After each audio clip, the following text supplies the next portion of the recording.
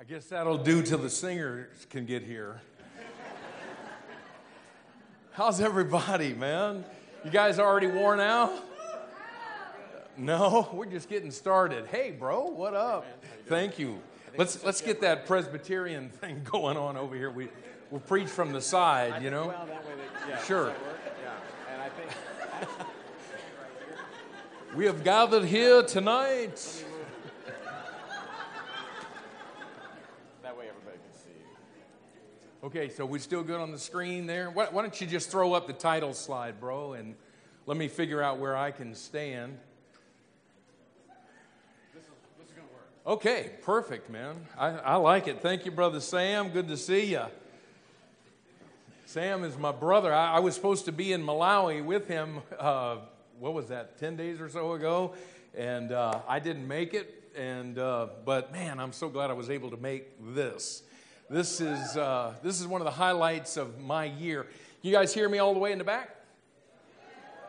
Okay, you know what you just did there? Okay, when it gets good tonight, y'all do that. Okay, let's pretend it just got good. Okay, I worry about you being so far back. All right, you got notes, and if that's helpful to you, then do that. And if you're not a note guy or girl, hey, don't do that. Okay, it's all good, but let me talk to you for just a second as we're getting started. And to all the churches of the Living Faith Fellowship, let me just thank you for the privilege of being able to do this. For real, this is a spiritual highlight in my year, and I hope for all of you that took time away from your jobs and the normal schedule, I hope that this will be a spiritual highlight for your year. And this year, I've chosen to move into a passage, and we're just going to work our way through this passage. Colossians chapter 3, verses 1 through 17. And let me tell you why I did this, okay? Most of you would know that, years ago I was in New Philadelphia, Ohio. Kansas City Baptist Temple back in 1992 brought a team of 50 people to our church, and we got plugged into discipleship and expository preaching and how to study the Bible. And I'm telling you, man, I was just a young dude at that point. I got over that, as you can see. But just a young man that just, oh my goodness, y'all, just got so turned on, so excited about God and His work and His book and all of that. And right after that time, those glory days, when it's all fresh and it's all new and you're so excited about God and His book. Well, I found myself preaching through the book of Colossians. And wow, what God did in my life through that book has stuck with me for a while. In fact, we were working through Colossians chapter 1 and 2, and my wife and I went on a trip to India. Wow,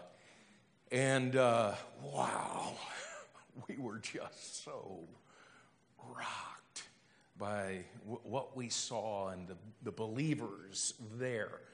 So much of what we were seeing was that first century brand of Christianity. You know what I'm talking about? And so, I didn't even see it coming.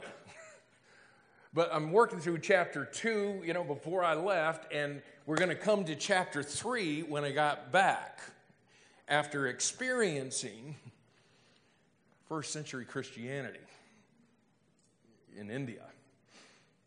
And I was faced with this passage to preach that passage, having just a little period of time where I was able to detach from that American brand of Christianity.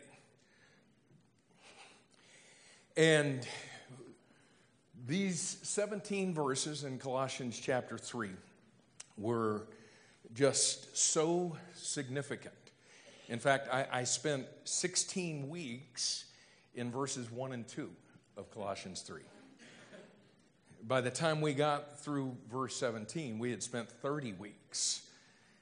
It was that powerful. Okay, so what I'm going to do is take 30 weeks and put it into 3 messages. How about that? Is that not the epitome of Laodicea right there? I mean, really, it was that impactful. I don't. This is kind of old school, trite, maybe, but I believe it. There's an old adage that goes like this, that a message from the mind changes minds. A message from the heart changes hearts. And a message from the life changes lives. I don't know exactly why you're here at this retreat, but man, I hope you're here wanting God to change your life in the next several days. Is that why you're here, y'all? Yes. Man, for real, I hope that it is. I hope that you'll open your heart to what God has for us.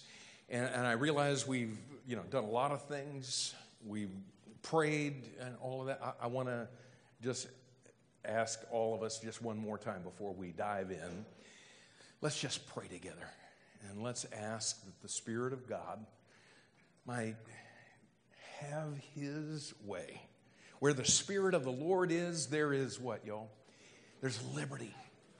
And man, I'm just praying that the Spirit of God isn't going to wait till Friday night or Saturday morning, but that the Spirit of God will begin to do some stuff inside of us that will cause us in the next several days to get rocked and to go home different people. So let's bow our heads, and I'm going to pray, but before I do, would you just pray? I know, man, you've been going hard to get here and all of that, but you're here now. And so would you just chill your heart for just a second and ask God, if you don't speak to anybody else in this room, speak to me tonight.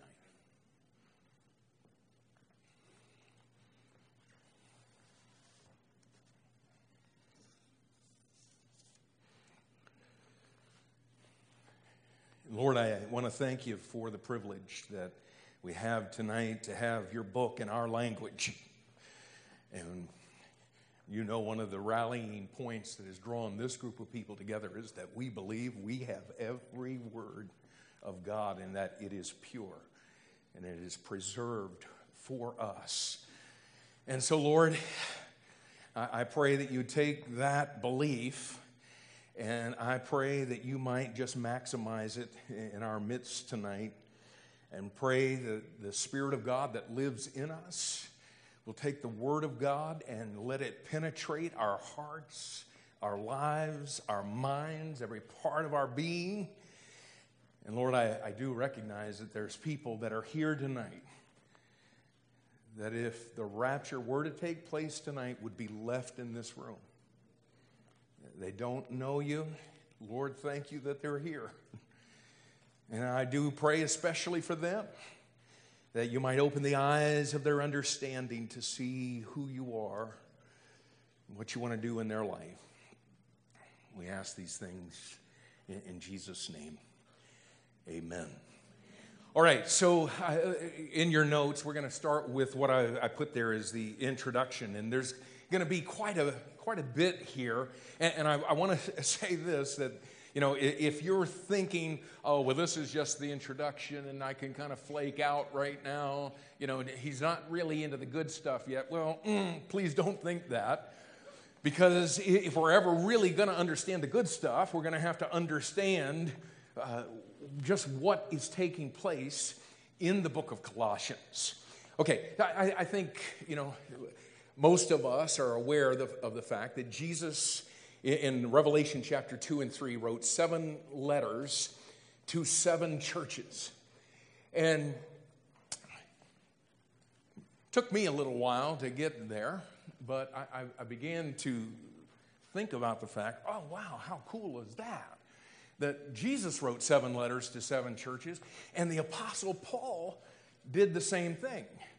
He wrote 7 letters to 7 churches, the church at Rome, the church at Corinth, and the churches of Galatia and Ephesus, Philippi, Colossians, and Thessalonica. 7 of those. And you wake up one day and you go, hey, since they both wrote 7 letters to 7 churches, I wonder if there's any correlation of those 7 letters to each other. And so you begin to think about that thing. And we go to the book of Revelation, and we look at those 7 letters that Jesus wrote to the 7 churches. And we would understand that the 7th letter that he wrote was to the church of, say it, y'all? The church of Laodicea. Okay. So you just begin to think about that thing, and you begin to cross-reference this thing, and what you find out is that the word Laodicea, other than in the book of Revelation, is found 5 other times. And the interesting thing about those 5 other times that you find it is that they're all in the same book. They're all in the same book. They're all in the book of Colossians. And so you begin to look at that thing and go, this correlation. Okay, so Jesus writes to Laodicea, and he talks 5 different times in the book of Colossians about Laodicea. But it begins to get even more interesting when we recognize that these 7 letters that Jesus wrote to those 7 churches in Revelation 2 and 3, they're actually representative of 7 periods of church history. And again, for those of you that are new to the Bible, I know that probably sounds crazy to you. This is, by and large, a group of people that would understand that. And the 7th and final letter, representing the 7th period of church history just prior to our Lord's coming, is, of course, Laodicea. A period of time representing 1901 all the way to the rapture. And how many of you hope that's tonight? Amen. Okay, but we are living right now in Laodicea. Okay, and so you begin to look at that thing and you say, okay, so there's a correlation between the letter that Jesus wrote to Laodicea and the book of Colossians, and that letter to the Laodicea is representative of that final period of church history. And all of that to say, there is a special application of the book of Colossians to the Laodicean church period. Are you connecting with what I'm talking about right now? Okay, now follow this in your thinking. Okay, the book of Colossians has obviously, it's obviously been for people in every period of church history, all 7 of those periods. But what I'm suggesting to you tonight is that there is a special application of the book of Colossians to those of us that are living in the Laodicean church period. The church that is going to be raptured off of this planet. Again, the book of Colossians has applied to every believer all through the periods, but there's something special about what he has to say to us through the book of Colossians for the Laodicean church period. And we get this from when we begin to look at the content of the book of Colossians and how it's actually laid out. And this one is laid out just like all of Paul's writings. He always talks about the doctrinal things at the first part of the book, and then there's always this great move where he moves on to the practical part. And the doctrinal section is in chapters 1 and 2. The practical part is when he gets to chapters 3 and 4. Now, what's interesting is in this doctrinal section, in Colossians chapter 1 and 2, do you realize what he's actually covering there?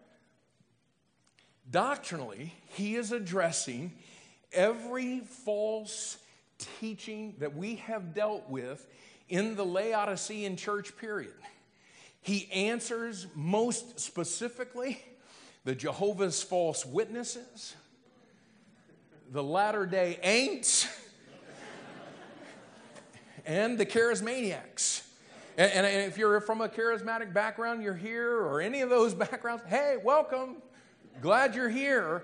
But he does address that in the doctrinal section. We can go there, and again, that special application to those of us living in the Laodicean church period, from a doctrinal standpoint, he nails it.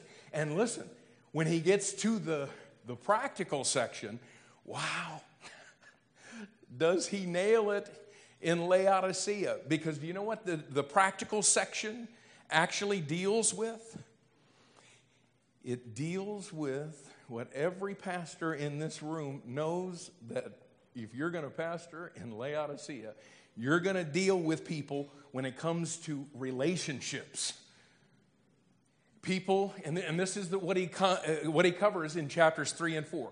He begins in chapter 3 talking about our relationship with God in verses 1 through 17. There you go. And then he begins to talk about the relationships that we have in our family in verses 18 to 21. Then he begins to talk about the relationships that we have with people at work in chapter 3, verse 22 through chapter 4 and verse 1. Then he begins to talk about the relationships that we have with the lost world.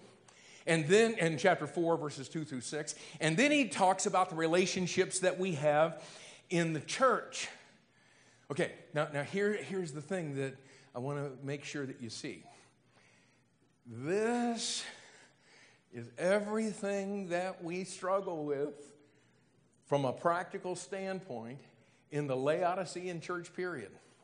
And listen, the reason that we do is because first and foremost, we struggle in our relationship with God.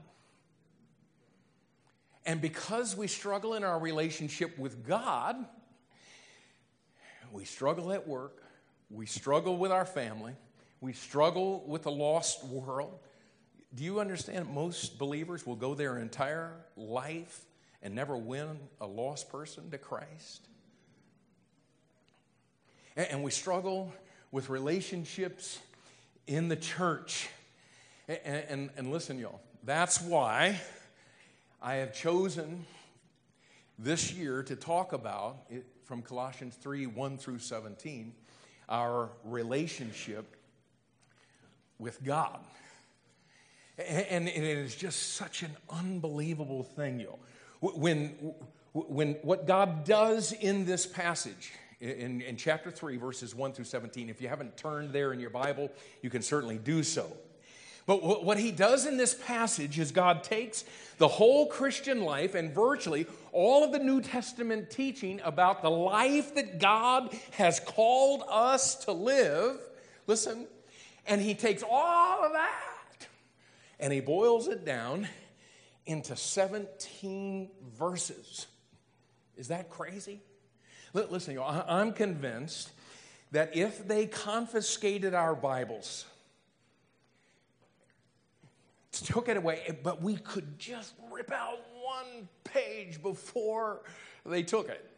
And we all ripped out this little section that has Colossians 3, 1 through 17. And we said, okay, we don't have any of the rest of the Bible. We just have this.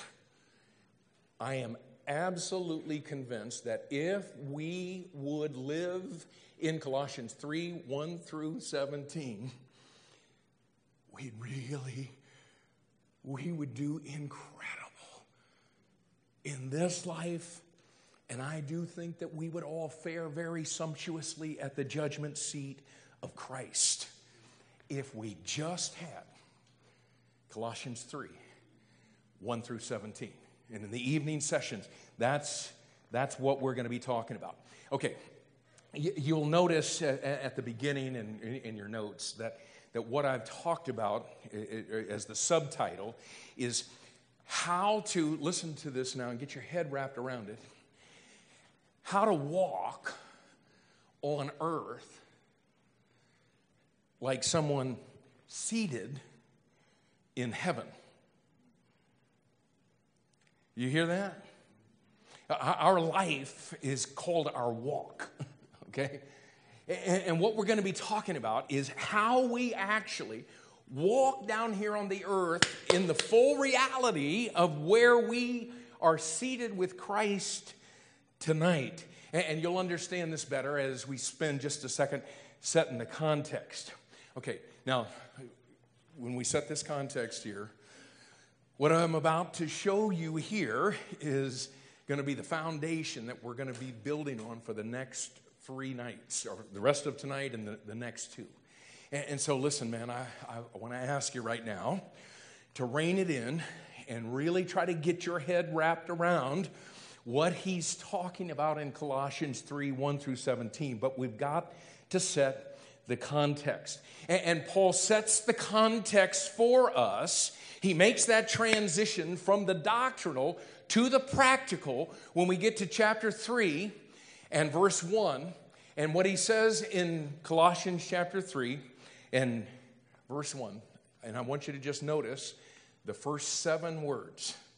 Okay? This is what sets the context for us. He says, "If ye then be risen with Christ." Okay, now, had we been studying the book of Colossians together, and had we already come through what Paul was laying down in chapters 1 and 2, we would all, when we came to that little phrase, we would all understand exactly what he was talking about. But obviously, we haven't been studying this book together. And so I want to just set that context for you and show you what he's talking about when he's talking about us being risen with Christ. And what this does is it takes us back to Colossians chapter 2 and verse 12. And what he was actually teaching back in chapter 2 and verse 12, he says this, that we were buried with him in baptism. Okay, do we bury things that are alive, y'all? Burial assumes something. What does it assume? It assumes death. Okay, and so he's assuming this death, but he says that we have been buried with him in baptism, wherein also, here it comes now, ye are risen with him. Now, when we get to Colossians 3:1, he says, if you then be risen, and what he's doing is he's taking us back to chapter 2 and verse 12, and he says that we've been buried with him in baptism, wherein also ye are risen with him through the faith of the operation of God, who hath raised him from the dead.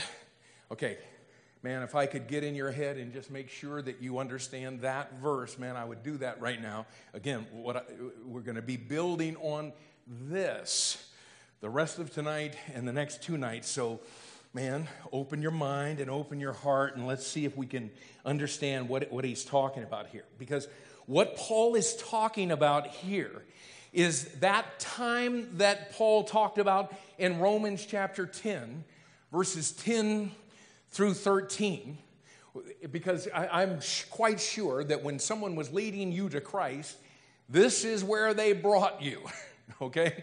Because what he's doing is he's taking us back to that time where we were calling upon the name of the Lord to save us. Now, at that time, okay, go back in your mind to that time when you were calling on the name of the Lord to save you. Listen, there were none of us at that time that had the spiritual software to comprehend all of the spiritual realities that were actually taking place in us at that very moment.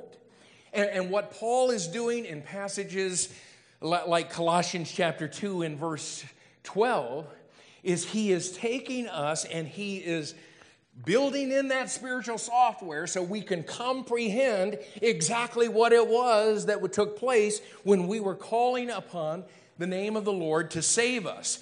And what he says to us, what he tells us in this passage is, listen now, the moment that we were calling upon the name of the Lord, the Spirit of God was actually baptizing us or immersing us spiritually into Christ.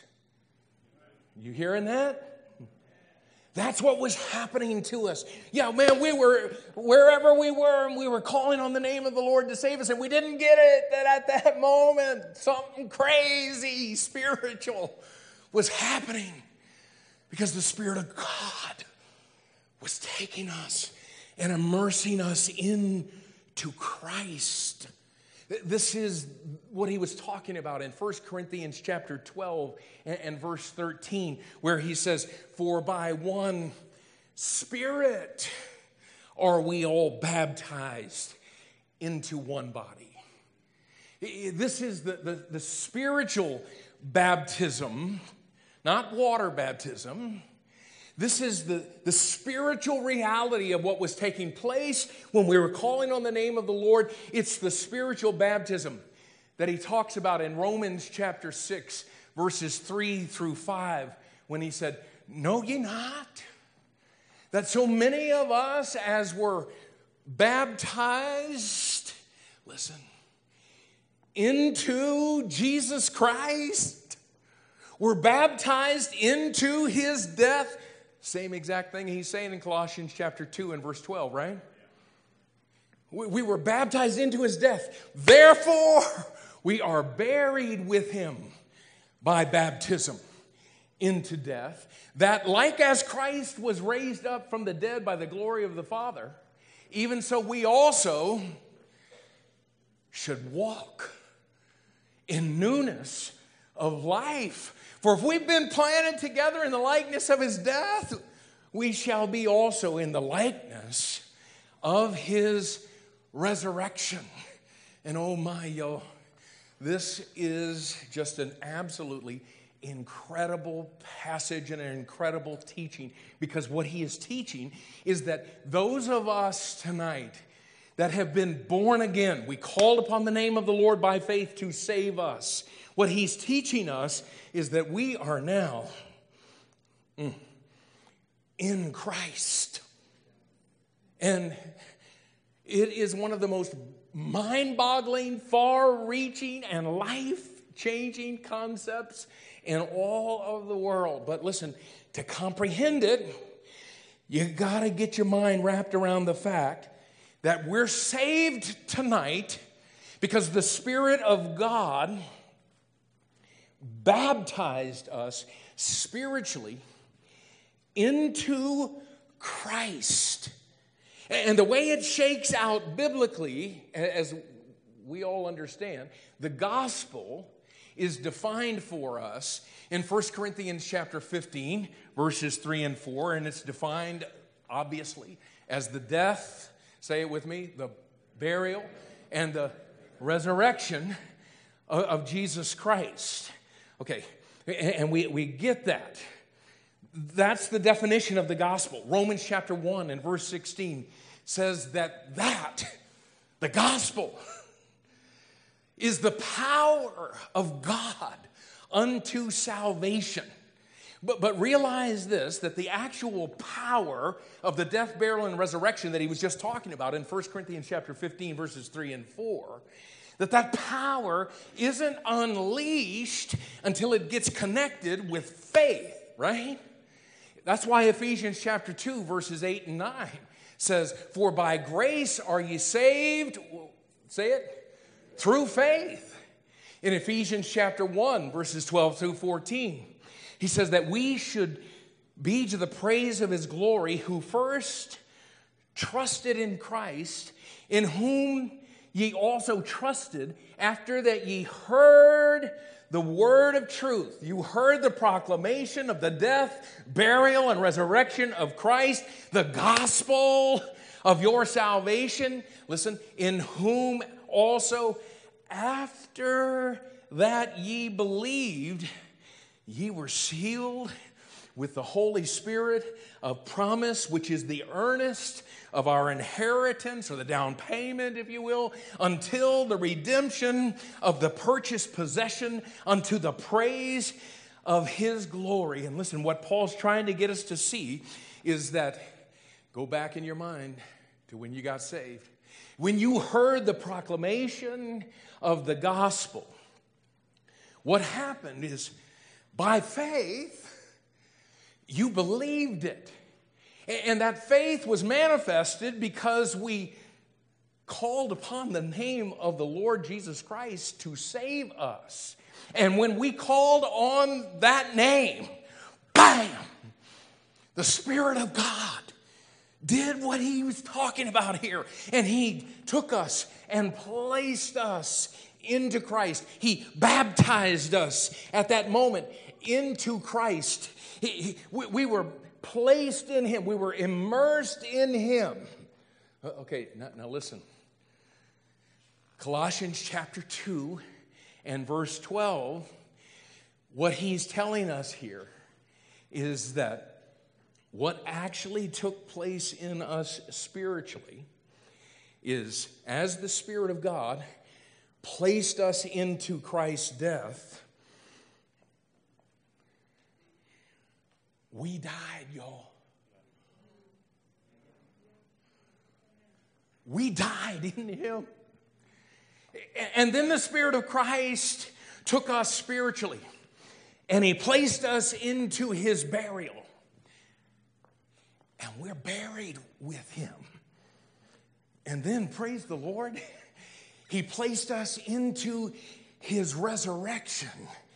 And we were risen with him. Listen, that's what Paul's talking about in Colossians chapter 2 and verse 12. The unbelievable reality, and man, please, if I bored you to tears to this point, would you just make sure you grab this? What Paul is talking about in this verse, listen, is that the power that God put into operation when he raised Christ from the dead physically is the same exact power that he put into operation that raised us from the dead in Christ. The same exact power. Are you hearing that? I want you to think with me for just a second about the incredible power that was unleashed when God the Father, by his Spirit, reached down into that tomb on the first day of the week and bam, raised Christ from the dead. Do you realize that that was absolutely the most incredible power in the universe, the only one that has the power to raise the dead is our God, the God of the Bible.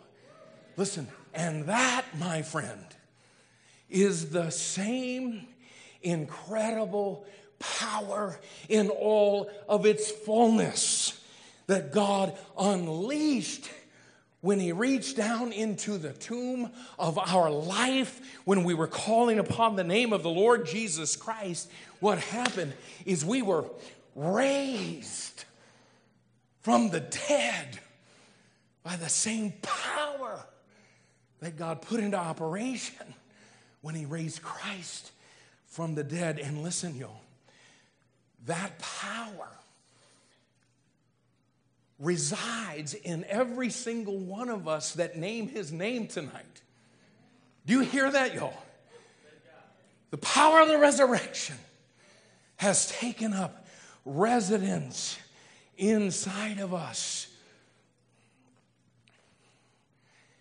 And that's what Paul's talking about. When he comes to Colossians chapter 3 and verse 1, and he says, okay, if ye then be risen with Christ. Wow. Do you understand what he's saying? The power that raised us from the dead and to new life now resides in us, and that power has destined us for a whole new type of existence while we walk down here on the earth. Listen, we have been empowered by His Spirit to passionately seek the things that are in a whole new spiritual dimension. That is what salvation is, y'all. And I got to tell you, man, it's hard to fathom that the power that raised Christ from the dead could be in us and not be powerful enough to raise us out of our carnality and worldliness. You mean to tell me that the resurrection power of the God of the universe that lives in us can't lift us out of this system that almost sent every single last one of us to hell? And we were raised out of that. But now listen, that's only half of what it means to be risen with Christ. Okay? There's a whole other half that we need to talk about. Okay. And we grab this. Okay, so we've just seen from Colossians chapter 2 what it means to be risen with Christ. Now I want to show you what it looks like from Ephesians chapter 2. And listen, if you're going to really understand Colossians, or if you're really going to understand Ephesians, one of the things that you do need to get in your understanding is that the book of Ephesians and the book of Colossians are often referred to as twin epistles. Okay? And what that means is that if you look at Ephesians and you look at Colossians, what you begin to see is that they basically follow the same track.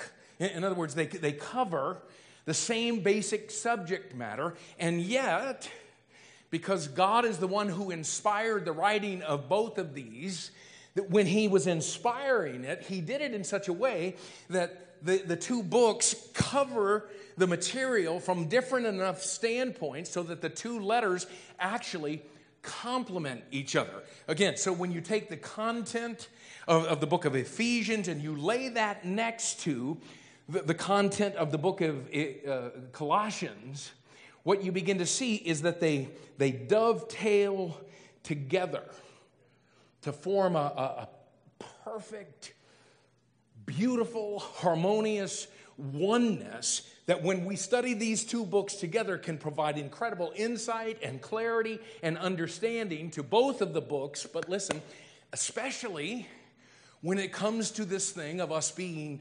risen with Christ. Okay, so we just looked at what it meant from Colossians chapter 2 for us to be risen with Christ. Okay, now watch what he shows us here of what it is to be risen with Christ from the book of Ephesians.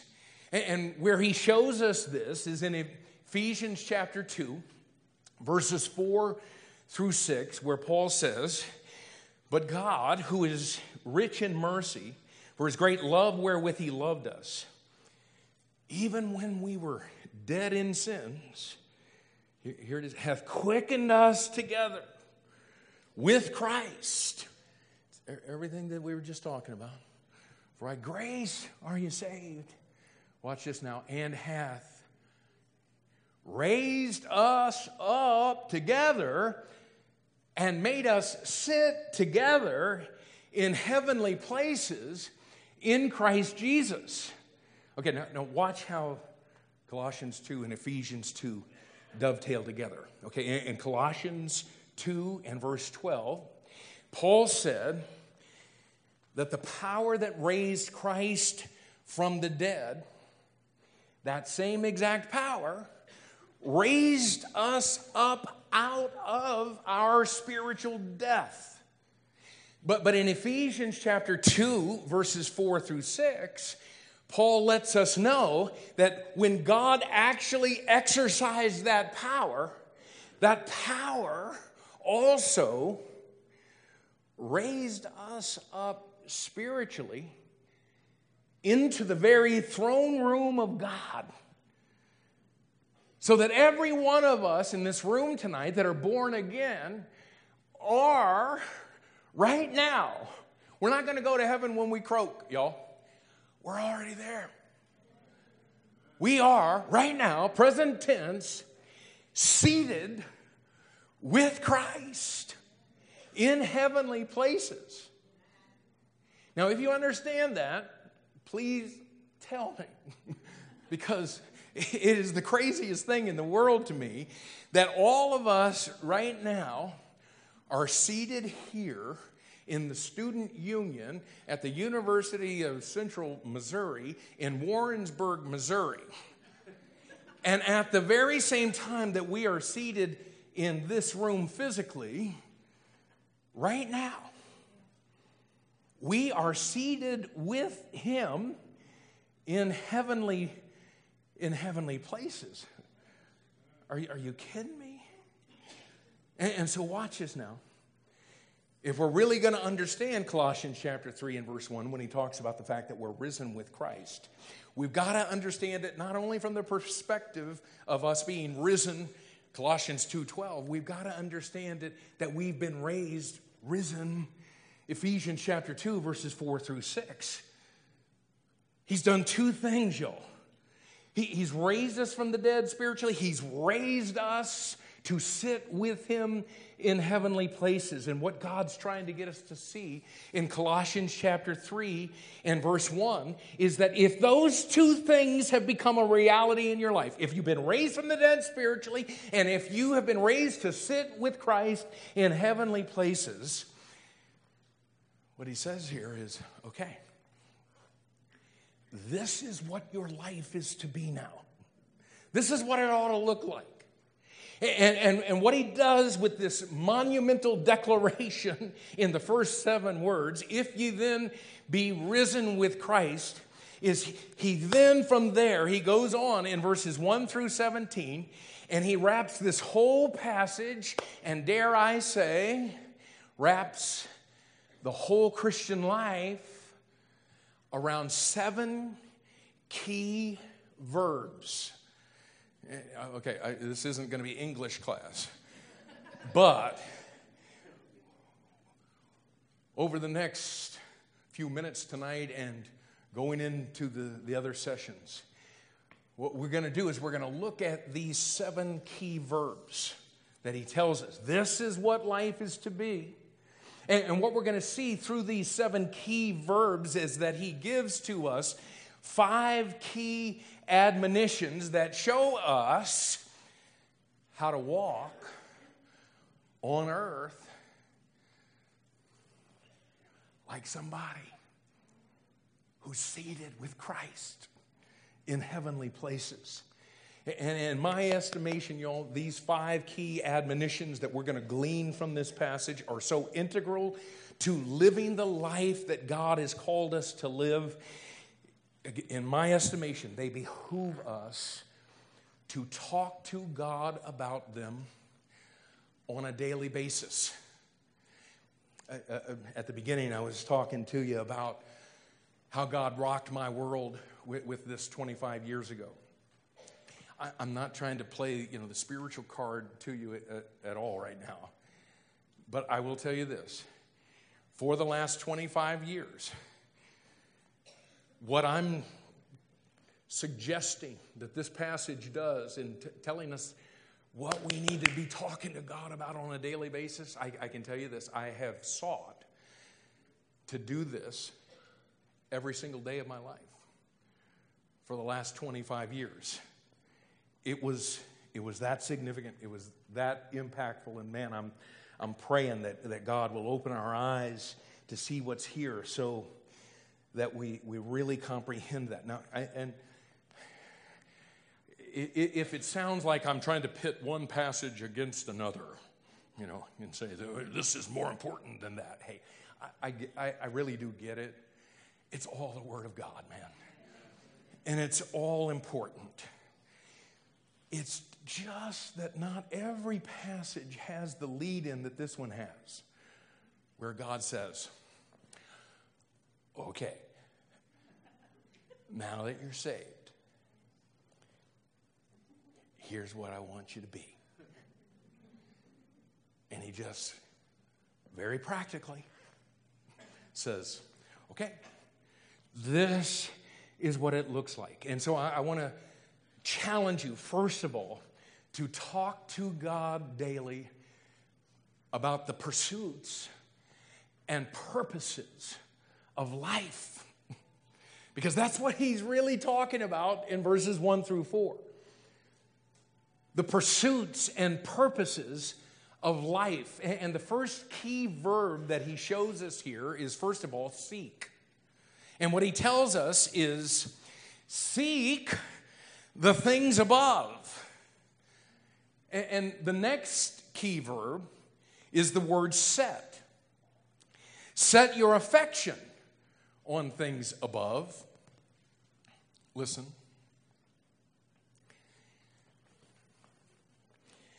And not on things of the earth. See, this is what I was talking to you about. This is what I had to preach coming back from India. And I began to read it through the way our brothers and sisters over there would read this. And notice that he says in chapter 3, verses 1 and 2. Okay, here it comes now. If you then be risen with Christ, here's our first key verb, seek those things which are above, where Christ sitteth on the right hand of God. Wonder why he threw that in there. Set your affection on things above. Watch this now. Not on things of the earth. And in light of everything that we've seen tonight already from the context, listen, what Paul is saying in Colossians 3, 1 and 2 is listen. Now that God has raised you up spiritually out of your sin and death and that whole system of evil that almost damned your soul to hell,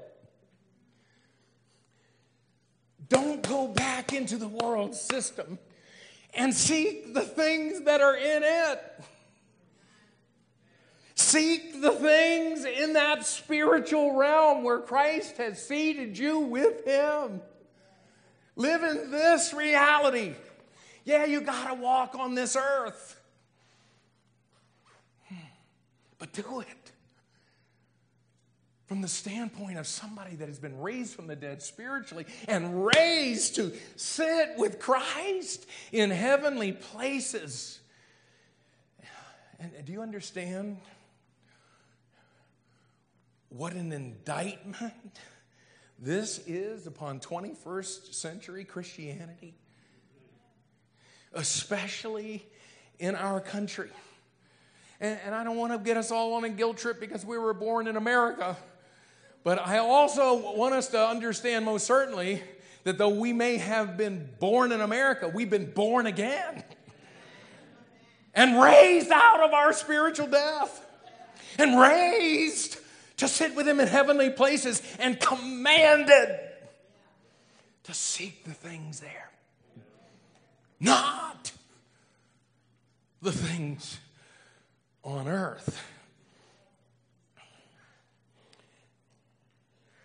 But somehow it is, in our American brand of Christianity, we think we can do both. We think that we can seek the things on earth and have our affection on them. And at the same time, be seeking the God of the universe. We think we can love God and be passionate for Him while we love the things on earth and are passionate about those things. Anybody see any gray in here? Seek this. Don't seek that. And in our Laodicean Christianity,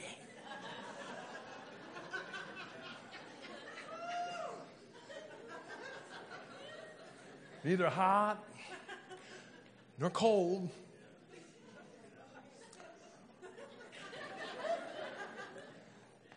we found this cozy little spot that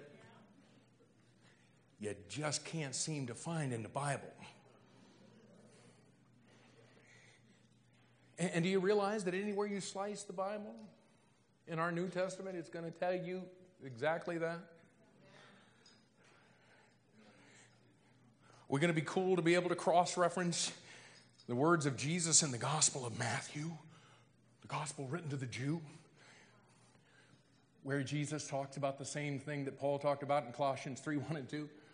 I think there may be an application for us. Hello? Do you remember what he said in Matthew chapter 6 and verse 24? No man. Hey, who can do this? No man.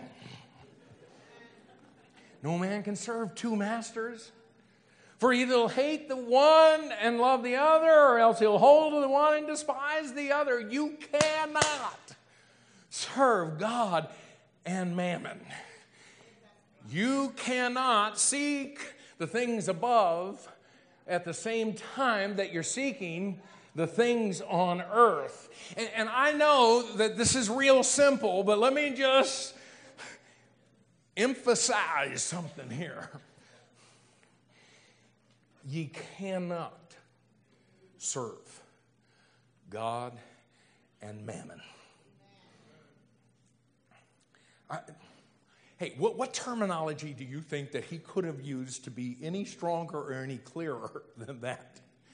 And I want you to notice that he doesn't say here that trying to live in two worlds, live where I'm seated, live down here and have my affection on so-called both of those. Notice that what he says here is that trying to live in two worlds in terms of the things that we're passionate about, he doesn't say, yeah, I'll tell you, that's just a real hard thing to do. And he doesn't say, man, yeah, that's just a hard balance to find. You got to find it. And what he says is, you ain't going to find it. You cannot. It is an impossibility. And again, it's not like Matthew chapter 6 and verse 24 and Colossians 3, 1 and 2 are the only place that he said this. And I know we're just getting started, but, and I don't want to sound like a negative idiot. I don't want to sound legalistic. But I do think, y'all, that we need to face the odd and very unbiblical brand of Christianity that is telling us that we can do these two things.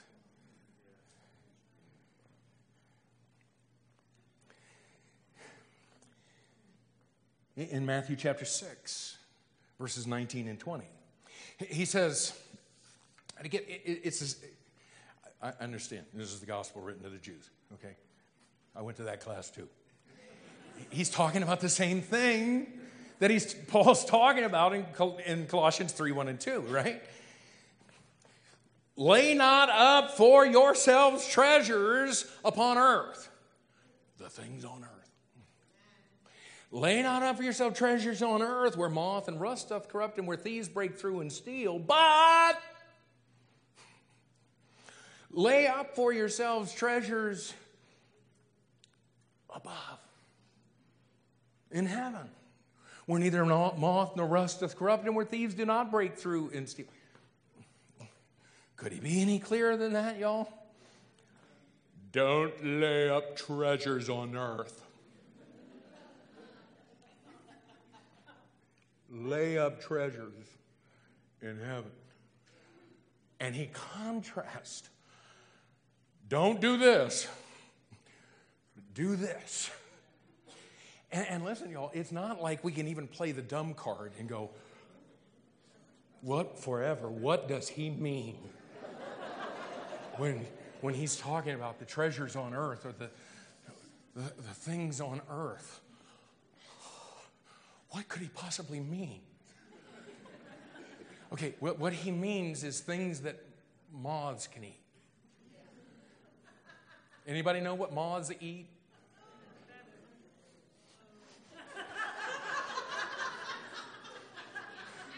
Our clothes. Anybody know what rust corrupts?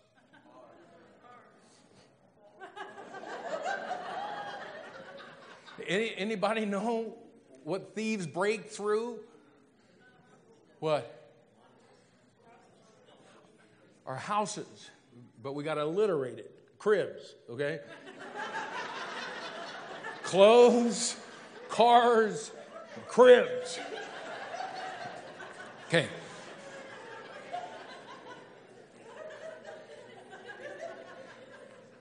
You know, that thing that the thieves break through and steal all of the other things on earth. Hey, do you really think, do we need to spend any more time on that, or do we get it? I think it's pretty clear. Okay, and how about 1 John chapter 2, verses 15 and 16? Oh, Pastor Mark, do you know the tribulation context of the book of 1 John? Yeah, what about it? Because John's saying the same thing that Paul said in Colossians 3:1 and 2. Perfect cross-reference, right? Love not the world, neither the things that are in the world. The things on earth, Paul talking about. If any man love the world, the love of the Father is not in him. For all that is in the world, the lust of the flesh, the lust of the eyes, and the pride of life is not of the Father, but is of the world. And again, he speaks with great strength and clarity. And yes, I do get the Jewish application of this, and I really do understand. Listen, that we do have, as Christians, because we're in Christ, we do have the ability to have the love of the Father in us and love the things on earth. But you will never convince me that we can love the things in this world and have love for the Father in us. What he's trying to get us to see is the things down here in this earthly, worldly system are diametrically opposed to everything that Christ is and everything that Christ wants for us. And that's why Colossians 3:1 and 2 tell us not to make this world and the things that are in it, don't make that your pursuit. Don't make that what you seek. Don't make that where you put your affection. We tend to look at all of that and say, well, you know, Pastor Mark, I don't think I love the things of the world. I might like them. You know, maybe you could say, you know, I'm friends with them. You know where I'm going? James chapter 4 and verse 4, where James is talking about the same thing Paul's talking about in Colossians chapter 3, verses 1 and 2. And he says, don't you get it? The friendship with the world is just diametrically opposed to everything that God is. And I get it, because we're in Christ. Yes, we can't be enemies of God, but I can just tell you this. Fellas, I don't know how this worked for you, but when I got engaged to who was going to become my wife, she's here somewhere, Sherry, hi. But when I was engaged with her, do you know how it would have affected me if I would have found out that she was going to dinner and cozying up with an old boyfriend? You know what I'm talking about, fellas? You know how that would have affected me? And if she would have come to me and said, I don't know what you're so upset about. We're just friends. I still love you. Aw. You know what I would have said? Whatever.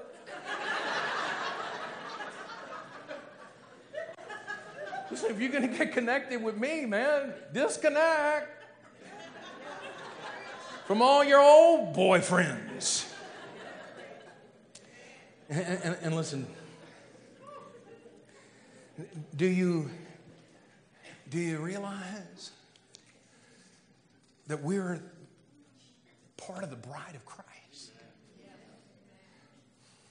In 2 Corinthians chapter 11 and verse 2, he says that we have been espoused to Christ as our one husband. Listen, right now, we're in the espousal or the engagement period with Christ. And you know what we're awaiting?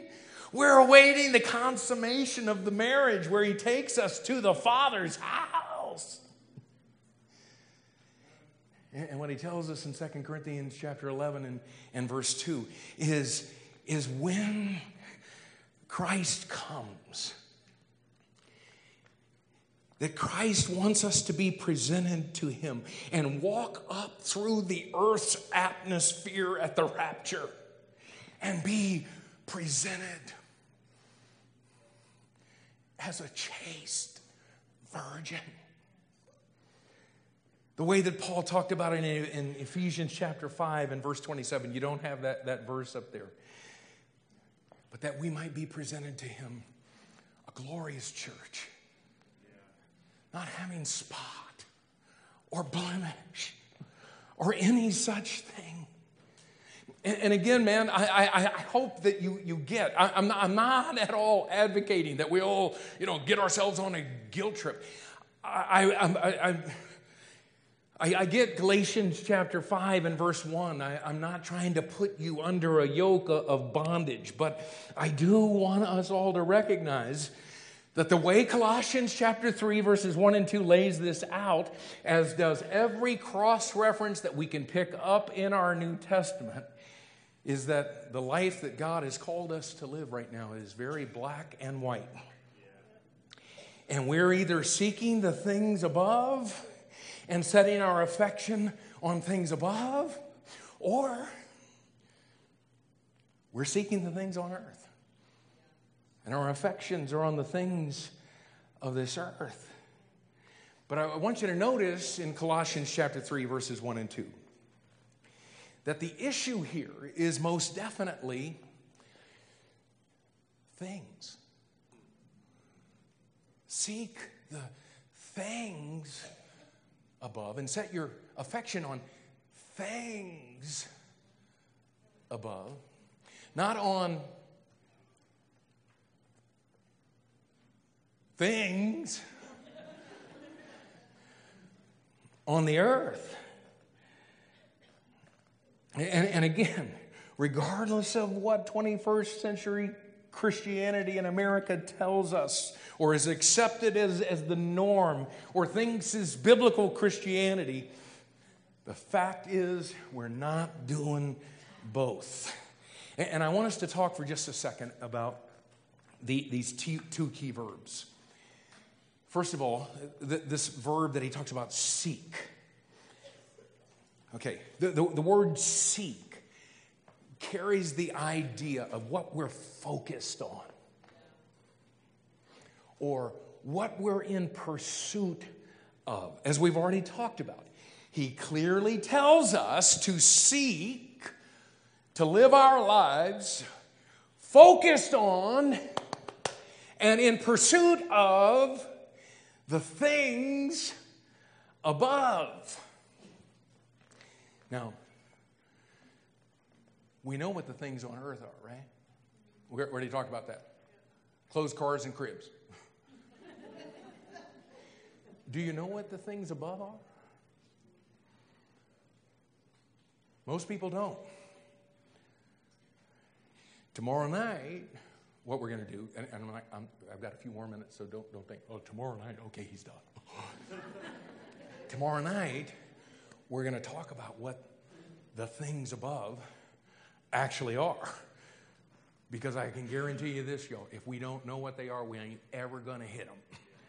And if the word seek means that we get focused on and get pursuing those things, we better know what they are.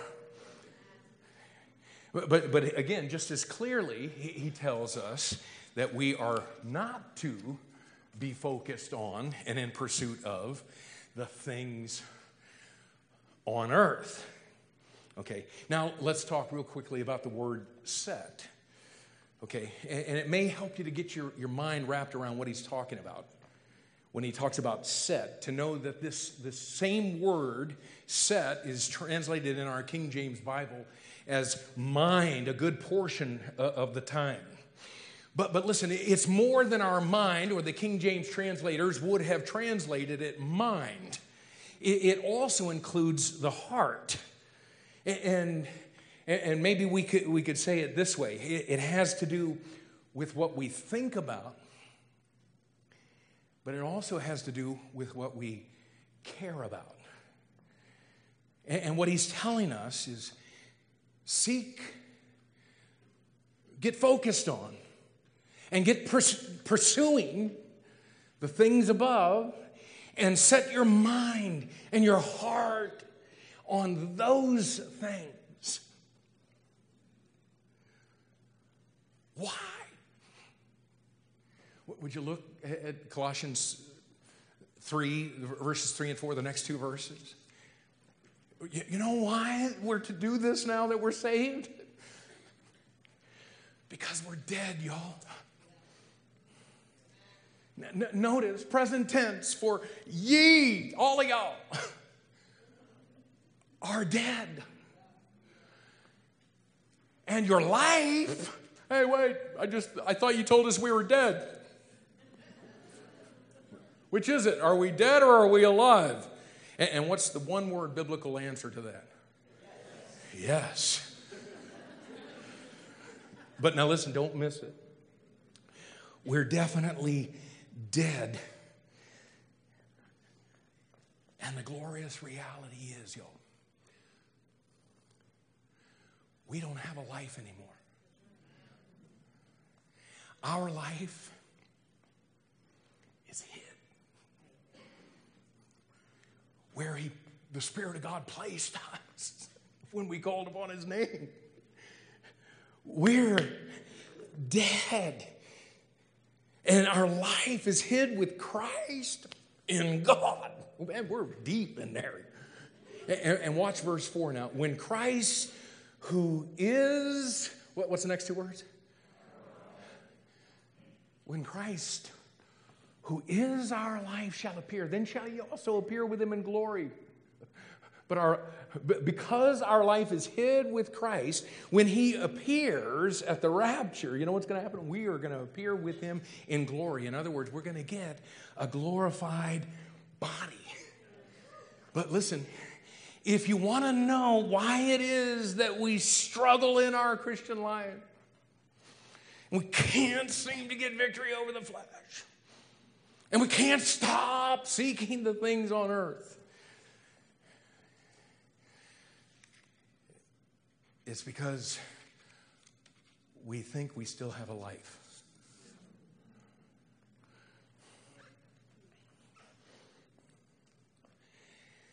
Okay. I don't want you to pack up. That's as far as we're going to go tonight, but I do want to just conclude with this. There's 5 different kinds of people in this room tonight. The first group of people are people that Jesus has no place in your life. And what I mean by that is you've never been risen with Christ. And so your life is yours. And so you've got your family, and you've got your job and your career or your school. You've got your friends. You've got your finances. There's just no place for Jesus. And listen, if that's where you are, some of you are here, and that's your condition tonight. You've never come to the place where you called upon the name of the Lord to save you. And the Spirit of God did that miraculous work that totally transformed your life. Man, what I hope is by the time you get back in your ride on Saturday, man, I hope and pray that the risen life of the Lord Jesus Christ is alive in you. There's another group of people in this room tonight, and Jesus has a place in your life. And yep, you got your family, and you got your job and your career, and you got your friends, and you got your finances, and you got your hobbies, and hallelujah to you. You called on the name of Jesus to save you.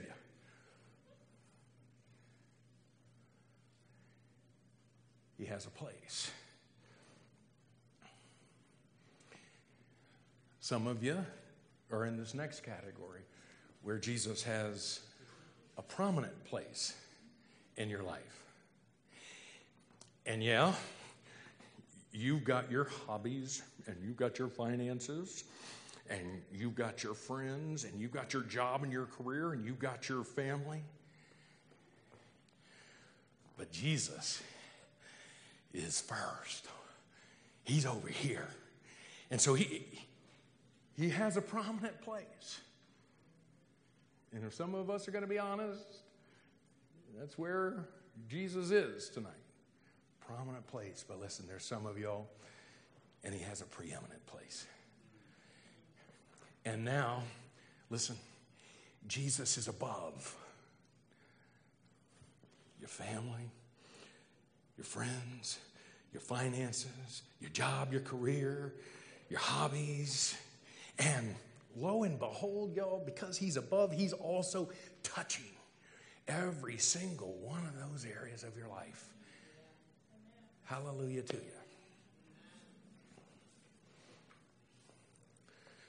You say, well, I thought you said there were 5. Would you notice with each one of these a place in my life? A prominent place in my life. A preeminent place in my life. And I want you to know tonight that Jesus did not die, be buried, and rise again. And the Spirit of God, when he was placing you into his death and his burial and resurrection, he wasn't doing that so you could have a place. He could have a place in your life, or a prominent place in your life, or a preeminent place in your life. He wants to be our life. And there's a fifth group of people that may be in this room that could actually say, Jesus is my life. So that it might look like this. We only got one box. It's the Jesus box. And family and friends, finances, job, career. It's all his. It ain't mine. I'm not going to give him this place. I'm dead. My life is his.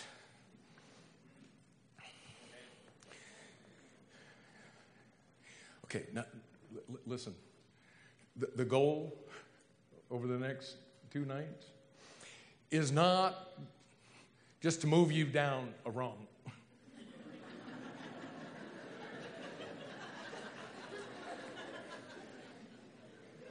There's only one rung that is biblical Christianity.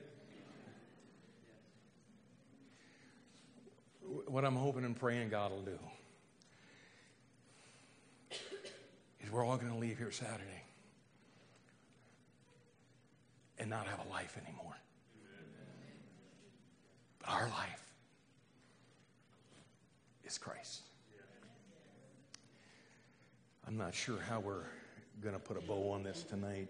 Is there going to be a song or?